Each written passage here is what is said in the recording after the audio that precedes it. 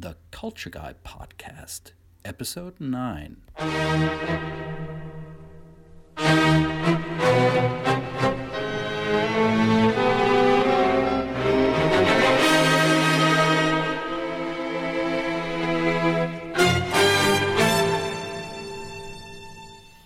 Welcome back to the Culture Guy Podcast.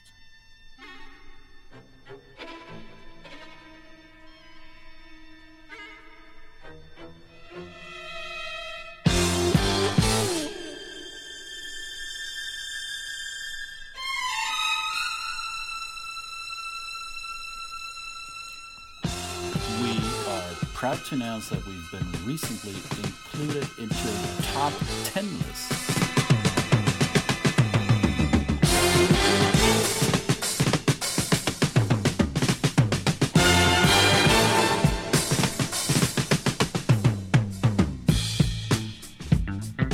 Actually, we've been included on the list of 10 great podcasts for global-minded marketers. We're totally psyched. I'm totally psyched that I was included in that list of fellow podcasters who work in the global arena. Catherine Bussmann, or Catherine Bussmann, I'm not quite sure if I pronounce her name properly. She is from Canada, hails from German immigrant parents, and she's blogging at Verbacino. We'll have her on this program soon, I hope. So she can share with us her journey. So she wrote this blog article about 10 great podcasts for global-minded marketers. I'm psyched. Thanks for including me, Catherine. I'll find out how to pronounce her name. And you guys are here. You're listening today because you are, like me, interested in how cultures connect, how they are different, how they interact, and how they actually influence all of our behaviors. So those of you who've listened to previous episodes, you know that this is my passion. This is what we do. We when I say we, we're a company called The Culture Mastery. We help companies and individuals to be more successful when they work across cultural borders. We do this via coaching and training and mentorship groups, and also through masterminding. You'll learn about this more in this podcast. I've been whetting your appetites in the past about this, and you may have come across an article I've written for FITT, a Canadian trade website. We'll talk about this more in the near future in one of these podcast episodes. However, today I'd like to introduce you to a gentleman that I also met on the internet through social media, mainly through LinkedIn, which just happens to be, aside from Twitter, the go-to place for social networkers who work in the cross-cultural field and who take this profession serious. His name is Kyle Hegarty. He's a Yankee, and for those of you who are not from the United States, that means he is from the northeastern part of the United States. He's from the Boston area, and I live in the south of the United States, and being a German living in the south, I can easily play with this. So when the Southerners say Yankees, they don't mean the baseball team from New York. They mean the whole people from the northeast of the United States, and they don't always mean that lovingly. So we should talk about the North and South divide in the U.S. at some time on this show.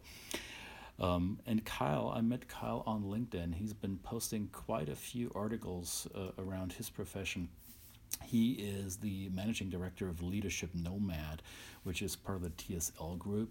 It's a company that is helping other companies expand across the globe, mainly in the APAC region, Asia Pacific. And he's been very active in those markets. He's based in Singapore, and I was able to catch him on his way out of work. So while it is morning here, while I'm recording this, it is a different time where he is. So I'm gonna let Kyle explain this. So here we are today with Kyle Hegarty. He's the managing director of TSL, based in Singapore. Hey Kyle, is it good morning? Is it good afternoon? Is it what time of day is it on your end of the globe? It's not any of those. It's good evening. So I think we're around 9:20 p.m. All right. Here. So what time? Where are you? I'm based in the Eastern time zone of the United States, so it's 8:20 something in the morning. So um, you're a North American, you're from the Boston area, and you work in Southeast Asia. How how do these time zones matter in your daily work? Yeah, daily has certainly changed its meaning since moving here over a decade ago. So the whole time zone struggle is probably a great starting point to have these types of discussions about cross-cultural communication. Anyway, Yeah. oftentimes with these global clients, they have these calls that require people from all over the world to join. So someone's going to get hit, and it's more often than not. I don't know. Correct me if I'm wrong or if you think differently, but oftentimes it's us guys in APAC who end up getting on the night shift. That of course includes Australia and New Zealand. So you get a lot of people that end up with that 9 p.m. or even midnight to 2 a.m. slots, which can be absolutely brutal. And you get the joke is that oftentimes these people from the U.S. don't quite get it.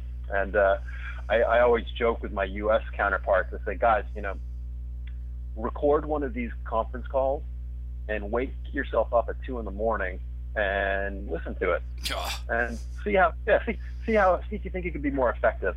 yeah. See if you could be more efficient.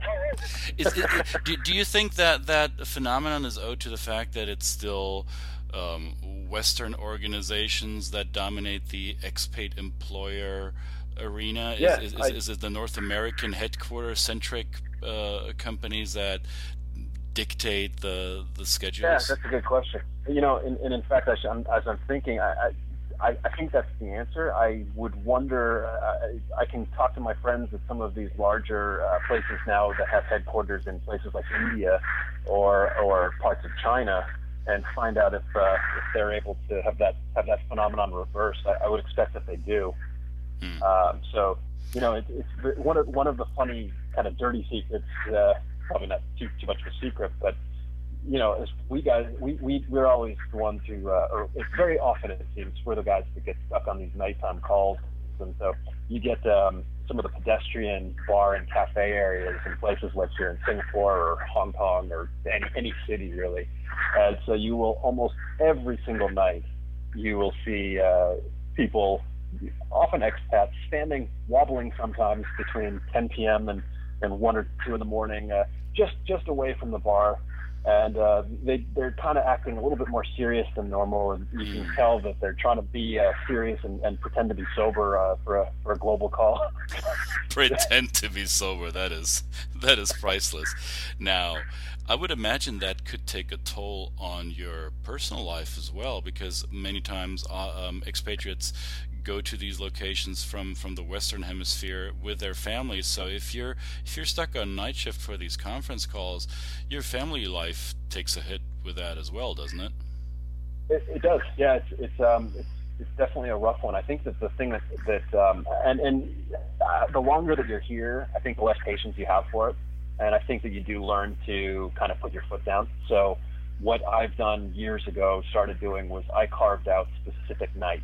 So it would just be guys, Tuesdays from 9 p.m. to midnight, I'll do it, but everything else, it's not going to happen. It can wait. Mm-hmm. And I think some people, are better at that than others, about just kind of putting some rules in place. But the first few years, I was on a couple of calls that were between 1 and 2 in the morning, and you sit through these things, and oftentimes they'll go in order, and the North American guys will start first, which means that the APAC guys start last or end at the end. So you got to sit through an hour of this stuff to do a 5-minute talk, and the conversation will end, and now you're kind of wired, and it's 2 in the morning, and you're like, oh my gosh, my alarm's going to go off in 4 hours.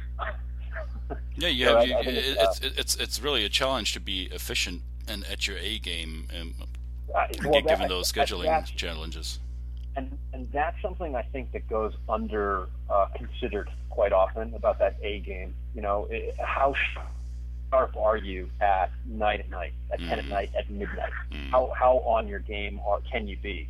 And I think we all know the answer to that. But it's and even from a personal standpoint, my family's back home.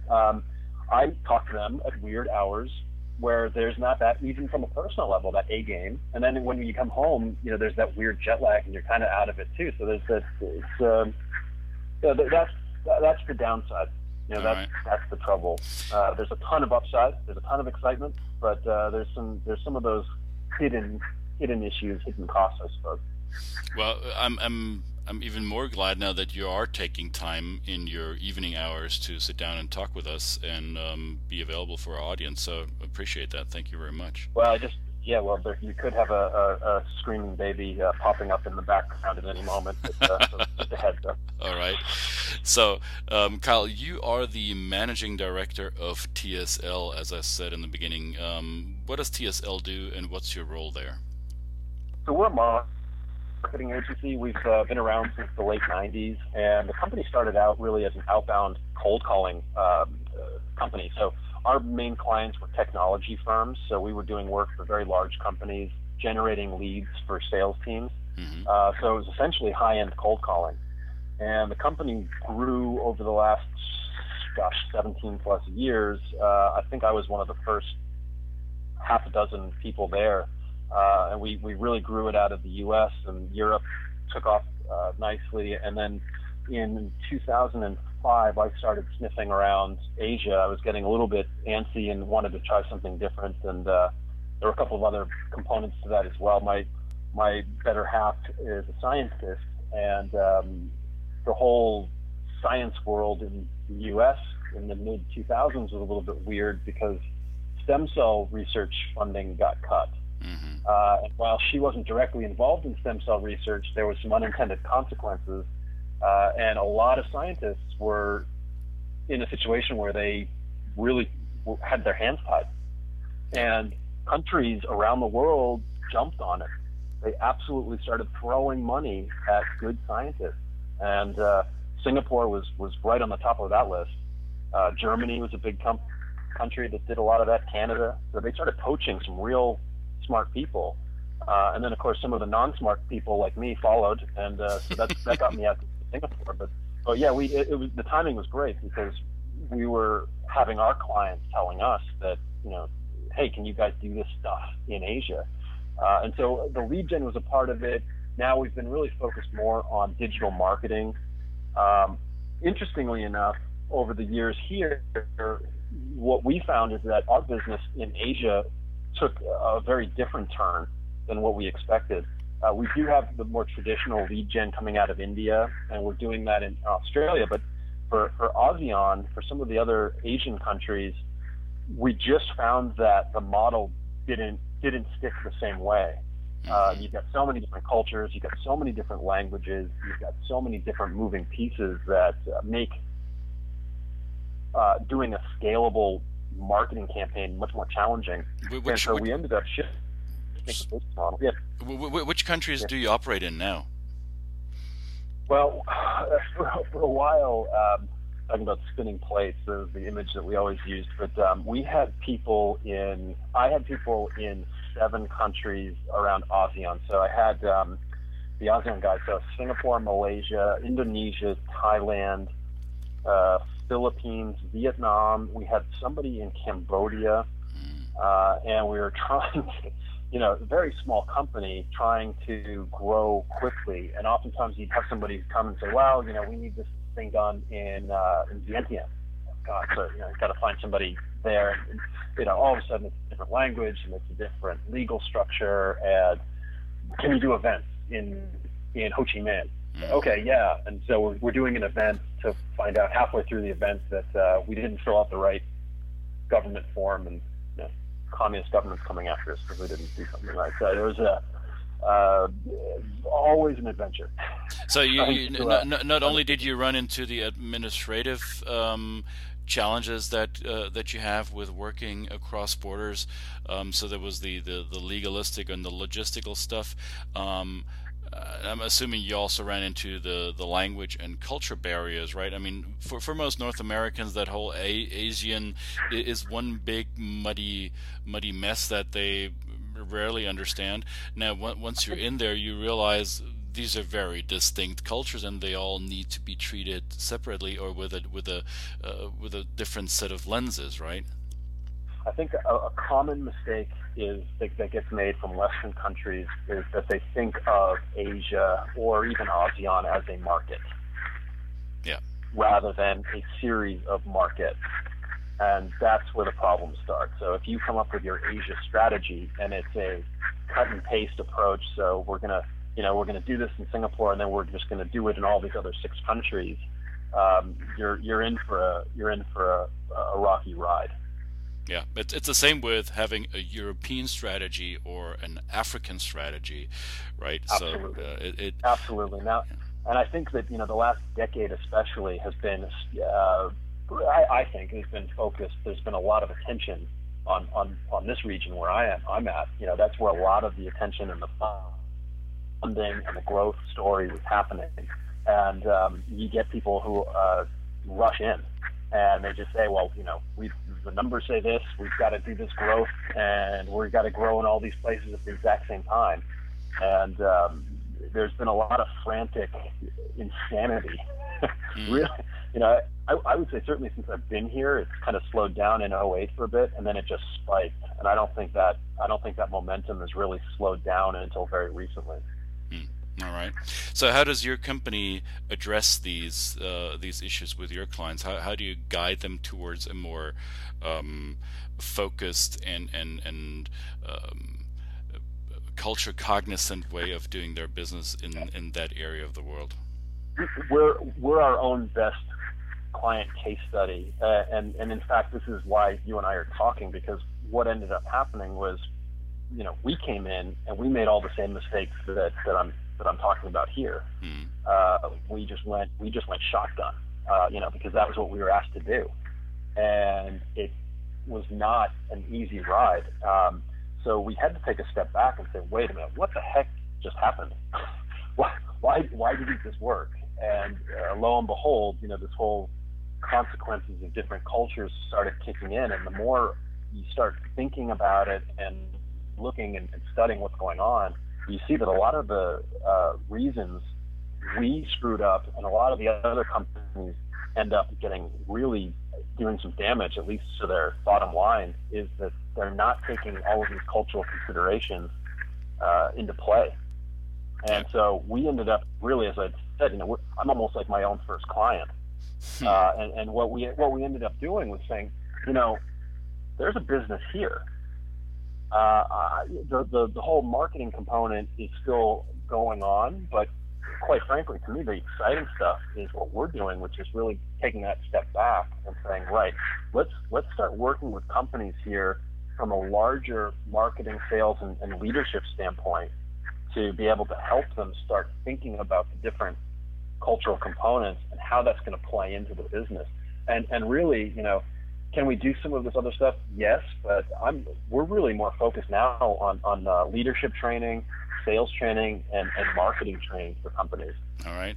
Because that seems to be where the biggest need is. We'll talk about that aspect of your business on our next episode, because we'll have you back on. I want to hear more about how your company handles that. Now, before I let you go today, let me hear what was one of the major missteps you had when you first entered that area, when you first moved to Singapore? Did you step on any bombs, and how did you recover from it? There's not enough time in the day for that answer. I'll give you a common one, and I did the exact same thing. I'm working with a client now who made the exact same mistake. This is probably so common, but you get a Westerner who comes in a management role, who is leading a team of people across the region. So you could have people from Singapore, Malaysia, the ASEANs, India, etc., the whole place. And what do they do? Well, they do their talk and they kind of introduce themselves, and they say things like, well, look, you guys are the experts. I'm really working. I'm here to help you. I'm here to work for you, and you got to come to me with your ideas, and let's do this together. Mm-hmm. And if you give that type of motivational speech or speech here, you're toast. And I unfortunately, a lot of already have they've done that, and then they're slowly realizing that that approach isn't going to work. And so it's like, okay, well, let's try and extricate ourselves out of that situation. And as I said, on my first customer, I did the exact same thing. Okay. And how did you fix that? Are you now a more authoritative or more direction-giving leader? Exactly right. So, if we were to play this back into, I suppose, Hofstede cultural dimensions, this is a power dimension. Component. There's other things moving there as well, but yeah, I mean the message that we work on with our guys, and if I had my magic wand and could do it again, I think the approach would have been something a little bit more to say that, look, you guys know your markets really well. We're going to be working with you to put together a strategy and a plan. We want you to be a part of that. The feedback, we're going to work together to get this thing done. We're going to come up with some decisions. Those decisions, I need your commitment that you're going to follow us on this, and let's do this together. So that's a hybrid version. So you're not just you're not forcing your decision upon your team. You're phrasing it in a way that it's collaborative. Carl, I'm a hybrid guy. The answers are hybrid. Absolutely. You got to adjust, but not totally, right? Excellent. Carl, thank you so much for your time today. We'll have you on this program again soon, and I hope I'll catch you at a better time. Thanks, Christian. Thank you.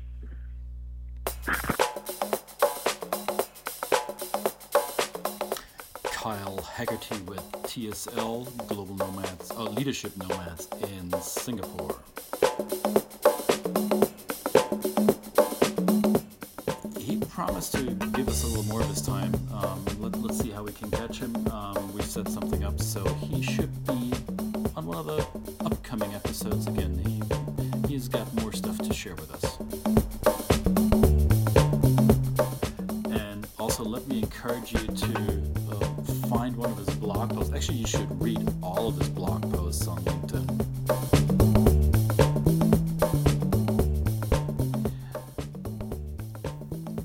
The one that is probably most pertaining to what we just talked about is called Time Zone Suck, Improving Global Conference Calls. Man, if you live in the ASEAN or in the APAC region and your headquarters is in Europe or in North America, you know what Kyle and I are talking about.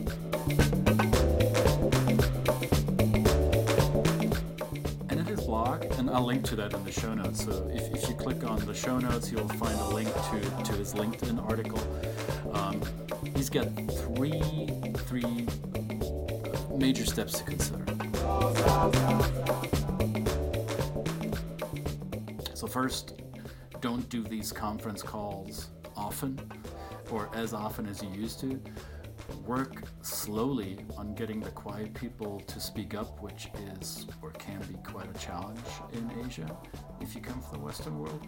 And thirdly, nominate an ambassador of clarity. Now, if you want to understand what that means, an ambassador of clarity, sounds obvious. Just read his blog. As I said, it's on LinkedIn. You'll find the link to the article in the show notes.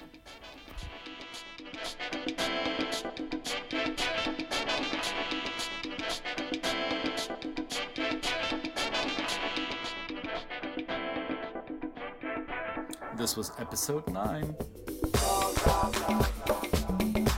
of the Culture Guy podcast. This time with Kyle Haggerty.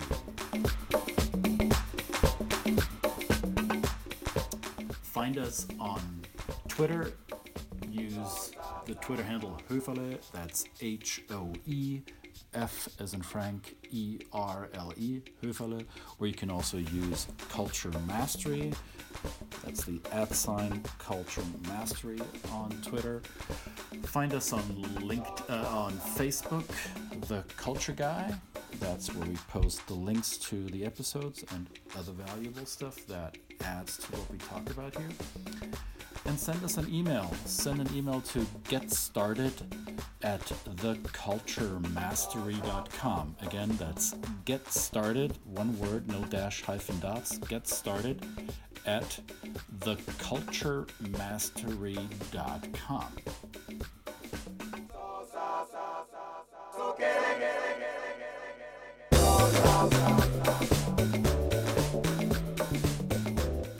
That's it for episode 9. We'll talk to you again in 2 weeks. Thank you. Stay classy.